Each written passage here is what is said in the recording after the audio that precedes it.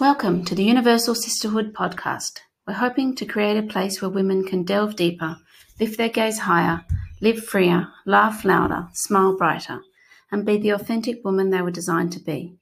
Every human heart is created to be known, loved, and understood. So this is a place where women can share their stories. Let's get chatting. Welcome to episode 11. In this episode today, we are talking about suicide. So if you don't feel comfortable listening with kids around, you can put earbuds in and listen with earbuds or listen at a later date. But I do recommend you having a listen. I just wanted to say a few things before we jump into the conversation. And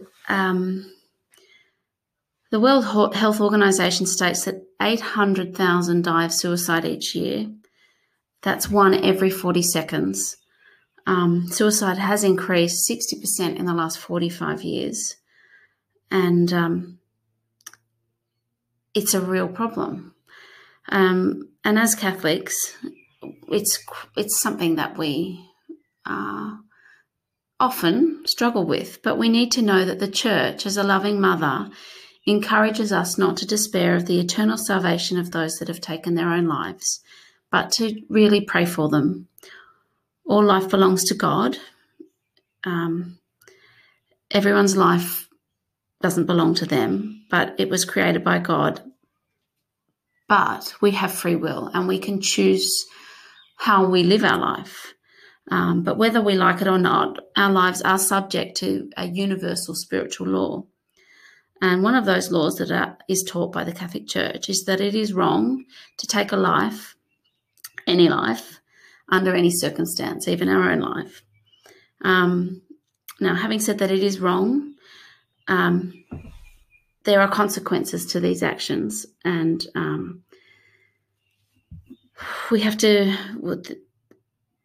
there are different types of sins, and mortal sin that we know is a grave sin. And for it to be grave, it has to have three characteristics, and that is, it is a gravely wrong action, the person knows that it's a gravely wrong action, and the person did it out of free will. So for something to be grave, it has to have those three characteristics.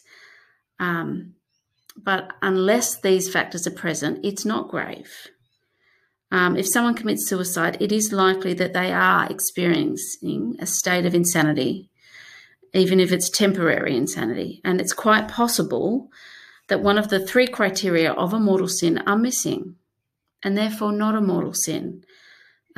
Suicide is particularly difficult for those left behind with guilt and remorse, thinking that they haven't done everything possible. But we don't know the mind of God. He knows our hearts. He knows our deepest desires, and he knows exactly where we were at that moment when we were committing suicide. So we're not here to judge. We are only here to pray for them. We have no idea what is going on or what was going on in their hearts and minds. So we just need to pray. And before I go on, if you have any of those tendencies, any suicidal thoughts or tendencies, please seek help. There is actually an organisation called Tomorrow Needs You. Look it up. It's so beautiful. You matter. Your story is important, and we've got to make sure that you are the one that tells your story, not somebody else. We need you tomorrow. I was listening to I was reading a quote by Heather Kim, who is somebody I listen to regularly. She has another podcast called Abiding Together. And she wrote something that really struck a chord with me, because it's something that I have wanted from the very beginning for this podcast. And she says, at the core of every human being is a desire to be seen, known, and loved. Sound familiar? In all our glory and our mess. It's only in the mutual sharing of weakness and struggle with others that we open our hearts to truly love others and be loved by them. When we are willing to lead with our weakness, we welcome others to experience the freedom of letting down their masks of perfection in our presence. It is in this sharing of our whole selves that true connection is created and the cords of love that bind us are strengthened. And I just thought that was really beautiful, especially as we dive into this conversation about suicide, because it can't be easy talking about such a raw, hard situation where people find themselves. And I'm so honoured that people on my podcast, my guests, are vulnerable enough and courageous enough and open enough and honest to share their stories, because they truly do matter. So welcome to the podcast. Let's just call you Josephine, shall we? Thank you. I really want to thank you for coming on the podcast today. It is very courageous of you. Thank you, Jess. The topic you're talking about is very personal and it's also very difficult. So I'm equally grateful that you've decided to come on the podcast, because we're talking today about suicide and that of your son. And before we start, I just wanted to read a quote from Jean Vanier, who is a Catholic Canadian philosopher, and he says, "I'm struck by how sharing our weakness and difficulties, it is more nourishing to others than sharing our qualities and successes." So I want to thank you in advance for nourishing us. Thank you, Jess. And it's no coincidence that today that we're recording is your son's birthday. That's right. How old would he be? 82, so that makes it 36. Wow. 36. Well, happy birthday. Yeah. And that's no mistake. That's God's timing, I'm sure. No, when I was, I rang you a couple of weeks ago and said, I don't know, Jess, and I don't think I've got anything to say, and I can't do it for a few weeks, and I want to protect my kids' privacy, and they were all concerned, how am I going to do this? But I think I have a few things to say to people, maybe to help them. And then I said, okay, pick the date, got off the phone, looked it up, rang you back, said, guess what that day is? That's amazing. My son's birthday. So this morning I got up early, went to Mass, and then I went to the cemetery and put the usual flowers, yellow flowers, on the grave to wish him happy birthday, and put him in charge of this. Yeah, well, he is in charge. Well, from where he is now. And then you're here. I'm here. You made it. And I think it's going to be a very wet recording. Not only because of the weather. It's very rainy, but I am a teary, so's Jess. Hopelessly teary.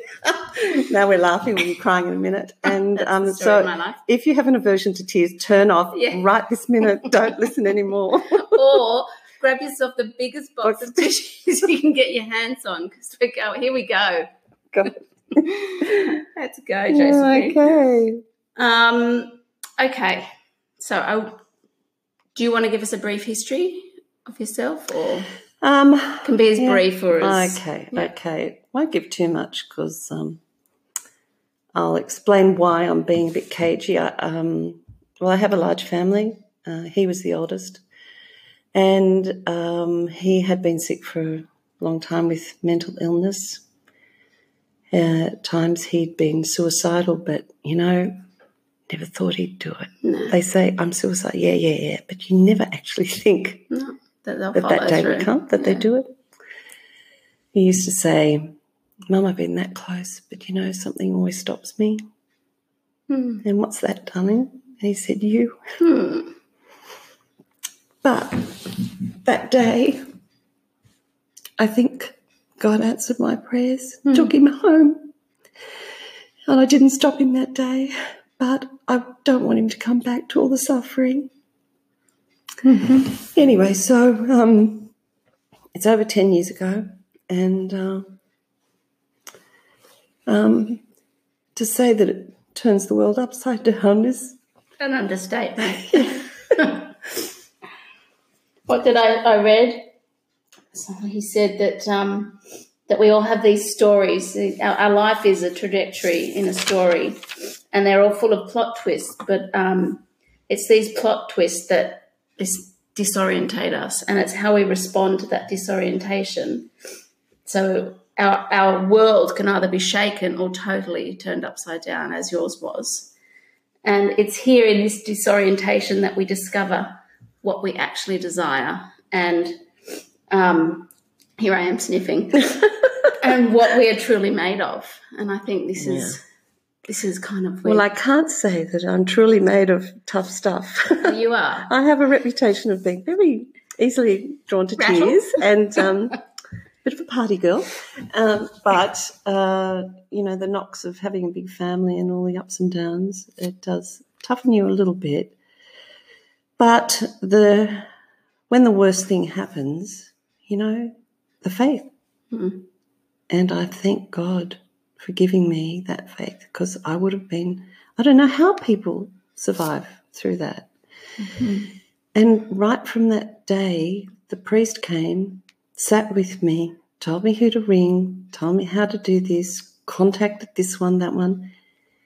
And the whole process of dealing with this event, I wasn't on my own, because Mother Church had already decided what to do, what the right thing is, and the priest showed me. Mm. And so it was only a matter of me really deciding on the flowers and the readings and the hymns and organising people. Well, everyone helped. And she took care of the rest. And Mother Church was there. She's provided everything, and that's why I felt so comforted that I didn't have to reinvent them. I've seen other people do all sorts of little circus acts to try and think, and even when they do it without God, they're always trying to include it, saying, they don't believe in the afterlife, but if you're still there, I just want you to know we loved you. Mm. Well, why are you saying that if you don't believe there's an afterlife? There's a sort of, when this hits death in any form, and this is one of the worst, I think, but young children would be the worst. It's cot death. Yeah, no, thank goodness I didn't have that. But, it leaves people without a structure to go forward with and the comfort. And do you know what I mean? Yeah. Mm. When you said Mother Church, I heard something the other day that the Vatican is built as such that, how the arms go around, like the arcs around right. in the foreground, and they are the arms of the church wrapping. Yeah, that's beautiful. Isn't that beautiful? Yeah, that's what I thought of when I heard you say that. Yeah. Sorry, keep going. No, that's all right. Do you think there's a connection between mental illness and spiritual warfare?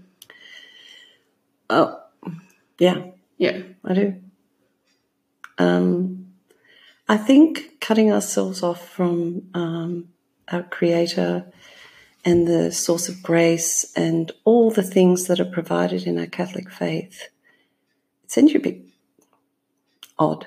You lose that underpinning. Mm-hmm.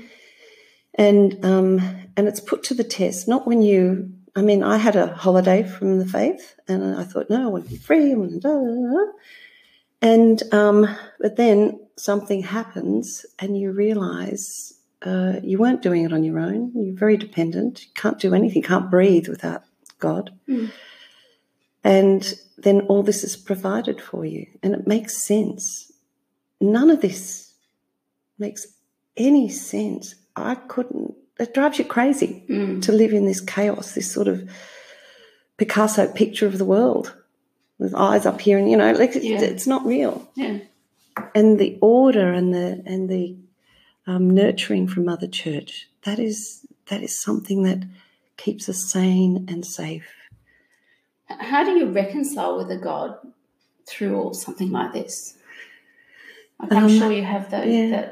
Not then, but years ago when I was coming back, and then I had kids, and then I had sick kids, and that was the real, And I remember one night and I was screaming at God, and I had one kid had terrible ear infection, the other one was teething, and then another one had been in and out of hospital with gastro, and I thought, that one was going to die. And I was just battling with all this, and I was screaming silently to God, why would you give us all these kids? I love them so much. And then you're going to take them away? What sort of a God are you? How can you do that?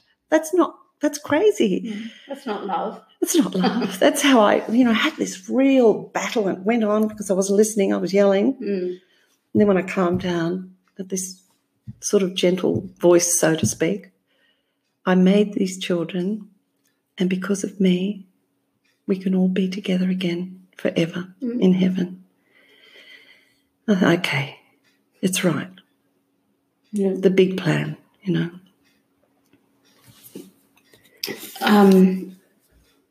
So we have as Catholics, we've got all the tools necessary to deal with something as devastating as suicide in a balanced way. We have faith, we understand suffering, we have the knowledge of redemption, we understand death really to its fullest, and we're not opposed to seeking help, therapy. So how can we often get it so wrong how can we do a better job at talking about mental illness and helping people that have experienced suicide or mental illness in their family? How do we support them when they're struggling with this? I haven't got a quick answer for you, Jess. I can't do that one. That's a big one. You can be as long as you want. Well, I have to say that constantly, the mental illness is, it's an illness that, how medication and treatment and all the rest of it. And sometimes it works, sometimes it doesn't. But it's the faith. It's the faith that gives you the future. And when everything's going crazy, and I know what it's like not to have the faith, because I tried not to have it, I'm ashamed to say. But it's just my journey. It's just my journey. And but the faith answers everything, and not only in this world, but to have a purpose and a future, when that child is gone irreplaceably. And you think, how am I going to breathe? How am I going to live? And then, sorry. No, don't be sorry. The pain's here. Yeah. It's always there, it never goes. But there was always this lining at the bottom of my stomach of faith that there will be a future together. He is somewhere. I can talk to him even more freely than I could when he was here. That's true. And I'm a great lover of purgatory. And it sounds crazy because there are different layers of purgatory, and the bottom layers are like hell, and the upper layers are, nearly there. And I was explaining it to someone recently. It seems to work when they say, I think that's weird, purgatory, And I said, no, just think of it, Saturday afternoon, you've been working the garden, you've got mud and everything all over your hair's filthy, greasy. Someone comes in and says, come on, we're going to a wedding. Here goes the tissue. Sorry, folks. You're coming to a wedding and it's just beautiful. This feast you're coming to, but I can't go like this. I'm filthy. Just give me a little while, okay? I'm going to clean myself up, wash my hair, get a nice dress on, do the nails and everything. It's going to take me a little while, but I get there. I'll get there eventually. Because when I go to that wedding, I want to feel like I belong. How beautiful. And the way I am, I'm a bit grubby. I haven't finished cleaning up yet, and that's all I think of with purgatory. Yeah. It's just that. It's the salon. It's the nail bar. The nail bar before heaven. Oh my God. The nail bar before the party. How gorgeous. I can explain that to my good daughters. Well, it helps. Yeah. It helps, not the lower areas. I know it's pretty tough down there. But up the top, apparently, everyone's so much more full of love and they're all helping each other. Hey, come on, you're nearly there. Come on, and our lady's coming on Saturday. Let's go. All that stuff. There's a whole lot of, anyway, stop. I'm supposed to be crying now, aren't I? I like that. Anyway, it's for me to know that, my son was a bit of a scallywag, We've all got scallywags. Yeah. They're not alone. He was a lovable scallywag. Yeah. And so He wouldn't go skipping up. People would say, oh, don't say that about purgatory. Of course he's gone to heaven. I said, hang on a second. Now listen. You're going to tell me Mother Teresa and Stalin and my son have all died and they've all gone skipping up to heaven all the same? It doesn't add up. It's not logical. You know, let the saints go up. That's obvious. I mean, even most of the saints don't go straight to heaven, you know. They have a bit of time scrubbing up in perks. So... getting the nails done? Getting the nails. I can't see Mother Teresa. I know what colour she chose. No, she'd definitely be straight up there, I'm sure. Anyway, that's what happened. I wonder So if people would come if in. she had shellac or not. The family was sitting around. I think it was the first anniversary, and a couple of relatives came over. This is terrible. And one of the relatives said, and you know Mother Teresa? And we all looked. She's not religious, this one. And we're all waiting. Maybe she's going to reveal something. She said she died a very wealthy woman. And we all just dropped our jaws on the floor. And she said, I'm not saying anything. I'm just saying she died a very wealthy woman. And we were all saying, she didn't spend it on facelifts or makeup. Right. You know. Or shoes. Or shoes. It was just one of the most vacuous things I've ever heard. But it did make us laugh on a sad day, you know. There's always something to Humour laugh is about. very important. Is it actually, when you're going through something like that, does humour help? Like just for people to, you know, it does. Know what to do. In a measured way. I mean, some people try to yeah. jolly you up. And I must admit, years ago, I would do that because I wasn't brought up to deal with death. We didn't go, children didn't go to funerals, you don't talk about it. And then I found it really hard to deal with death until I had the big one, and now I feel, easy. I don't mean it. The night after he died, there was a stack of us in a room and we were all saying the rosary. It would have been about 20 people, I suppose, I can't remember, and I was in the fog.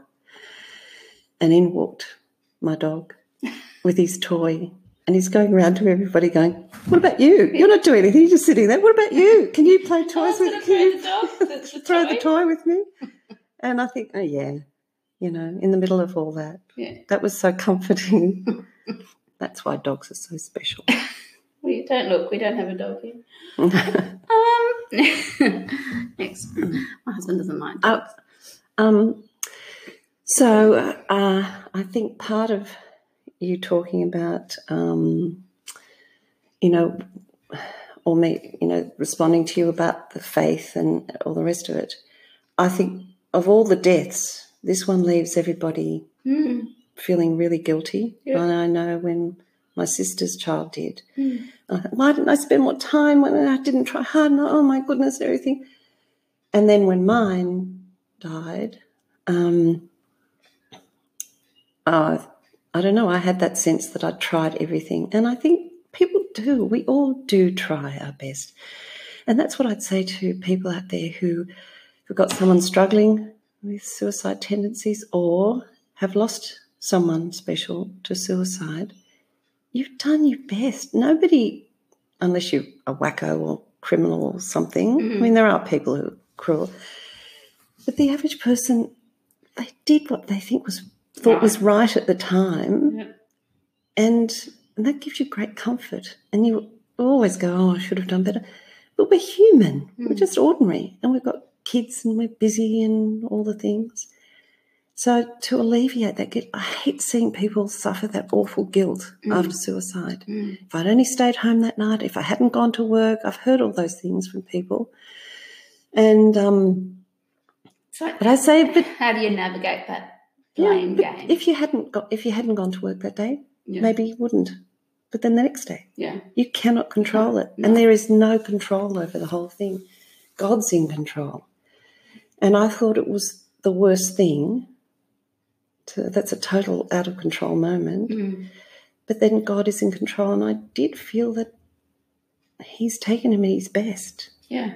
And the big picture's there. And if he had stayed on, maybe something worse would have happened. I have to look at it like that. Yeah. So, and that's where your faith comes in. That's right. And purgatory. Yeah. So how did your relationship with God change? Did it got stronger? Yeah. But initially, were you angry? And I didn't feel anger with Just God. I was just knocked out. But I was really, to be honest, I was so grateful to God that he looked after him. Like, yeah, he allowed it to happen for some reason, and it must have been for a good reason. And I didn't feel like that was unfair and God, I hate you and all that sort of and he's never abandoned you yet. No, never. That must have been a grace for that moment. And I think all the years I spent worrying about losing a child, wow, that would be the worst thing. I'm running around trying to, look after kids and making sure they're safe and driving them here and everything. The worst thing, and I suffered in that imaginitis that I have, a real worrywart. Yeah. But when the day comes, the grace comes on that day, not before. Yeah. And then you've got a future, you've got hope, and you can start breathing a little bit. And then the faith just got stronger because it clears everything. There's a lot of, you want them to do this and you have plans for that and everything. And then all that's pared away. So what's the most important thing? Getting them to heaven. And if it's via purgatory, which it probably is for most people, that's okay too. Yeah. And then all the other stuff, comes down second, third, fourth, fifth, best. So, and I said that to somebody else who had that. And I said, our kids have gone, they've made it, they're where, where they should be. Didn't want to hear about it, And so everybody's different. Yeah. Everybody's got their, I just hate to see that continued suffering, I think. And mind you, there are people who don't make it easy for those people who are suffering. They don't understand mental illness, or they're cruel, or they're, there are certain, Yeah, that's one of the things I maybe they should suffer a bit, yeah. Yeah, like grief and toxic situations. That's the kind of, when you're suffering such grief, they're often combustible, toxic situations, are they not? Like feeding guilt or... Well, guilt's not all bad. Like, guilt's there for a reason. If you've done the wrong thing, but then we've got confession, And one of the hardest things is to forgive ourselves, I think. And that's pride. Yeah. Why couldn't I have pride dies 24 hours after we're dead. I know. So and all that sort of pride that I should have done. Why, I don't know, even if you say I'm not worthy or it's my fault or anything like that, it's all self-serving. It's all, I'm the centre of the universe. Yeah. When he has it all, he's got it all under control. He's got it all. And all we have to do is say, I messed up. And we all do. Hand it over and trust. And go to confession and then skip out. Start again. That's beautiful. What you didn't any tools to help people going through this? You didn't go to any groups or read any books that stood out as helping you? Look, no. I can't think of anything, but I just know my journey from there has been a journey of abandonment to divine providence, and also looking at something that seems like absolute, utter devastation, which it is at the time. Then from that, it's not as bad. Yeah. There's a softening because of the future. And instead of dwelling on the past, I don't look at photo albums, I have to admit. Too painful. Yeah. Yeah. And I like to look at the future. I look now and the future. But also, I put him to work. Yeah. So I think that after a time he went up to heaven, but that's my opinion. He could well be in purgatory now. I don't care. Yeah. It's up to God. And then from heaven I put him in charge. I said, come on. And all my other little miscarriage babies. And they're all up there and he's got those ones and he's tell them, well, and I say to them, come on, guys, you've got to help with this down here. You've gone through the hardest. And I think he is. I think he's certainly helping on his birthday. Exactly. Far out. We wouldn't be here today if you didn't have a part to play. Well, you know, when things happen, and I've had other things in my life that have happened, and I think you're thrown into a sort of club, and then it allows you to talk to others in that club, so to speak, and you can cut through and get down to the nitty-gritty quicker. I won't talk about all the clubs I belong to in the sense of, you know, things that are happening. Yes, clubs. Everybody's got a few clubs. But you can see how God says, okay, I'm going to give you this, but then you'll help others. And on it goes. And others help me. And that's how it works. Yeah. Is there anything specific that people did initially to support you? Or, like, I just want to kind of give people a guideline of if they've come across somebody who needs help in this kind of situation. What piece of advice what helped you the most? Initially, later on? Yeah. Somebody asked me that recently because somebody else, her friend, had a son who died and from suicide. And she said, what do I do? How do I don't know what to say and everything. And I said, you know, just go the journey. Don't talk, you know. You don't have to talk. You can. Let that person lead, but just sit with them. You know, go the journey with them. Don't be frightened. And I mean, years ago, that's what I would have done. Run 1,000,000 miles because death, suffering, oh, my goodness. But now I've been through the things I've been through and I think, no, I'm okay. Okay, so 2's better than 1 in this. I'll help you go through it. How do you feel today? And, you know, do you need a meal or do you need just to sit? Do you recommend just turning up or giving warning? Like, these are just very practical things. Yeah, I think warning is better. Because it's the whole life is so, like you get the feeling like, life's so crazy and random, you know, and out of control. And you might be having a really lousy day where you feel like just crying all day. And then other days you think, no, I feel like I want to do something. And so you have to leave it to that person to choose. So a little phone call, do you want me today or not? Yeah. And if you don't want me, I'm not offended. You just call, you know. Yeah. That's good. No, I know, because I know people feel like, even my neighbour, we had a death, and the neighbour across the road who has grown up, like their families grew up together, I went to my neighbour whose daughter had died, but the older neighbour across the road who grew up with them, I said, have you been over? She said, oh, no, I don't know what to say. I said, just go over and give her a hug. Well, it's hard. You don't know what they've experienced too. But I must say there are others who came and they did know what to say. They told me their stories and I thought, hang on, I'm just dragging myself along here and you're telling me about one person said to me, I knew this family and the child died, suicide, and the next year the other one did. Oh, that's exactly what you mean. Thank you. That's really helping me, you know. So I think a lot of people are very self-centered and it can be. And they come and they're nervous and they say stupid things and they start talking about their own things and not listening to the person, you know, what they need to hear.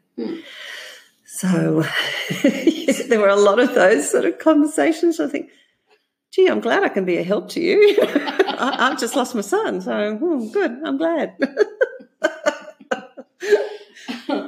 Oh, it's crazy, isn't it? People, we're all silly. We're all very human. Is there anything else you'd like to say before we wrap up? I don't think so. I'd just like to help people stop feeling so guilty, to have a future, to look at how Mother Church has provided and that there's hope for those poor little sick ones. And most people, they just couldn't be in their right mind to do what they done. Exactly. There would be some who are, look at the pop industry and they sort of glamorize dracky things, and I don't know. There's a place up at Toukley, and I couldn't believe it. It's a surf shop, a bit goth.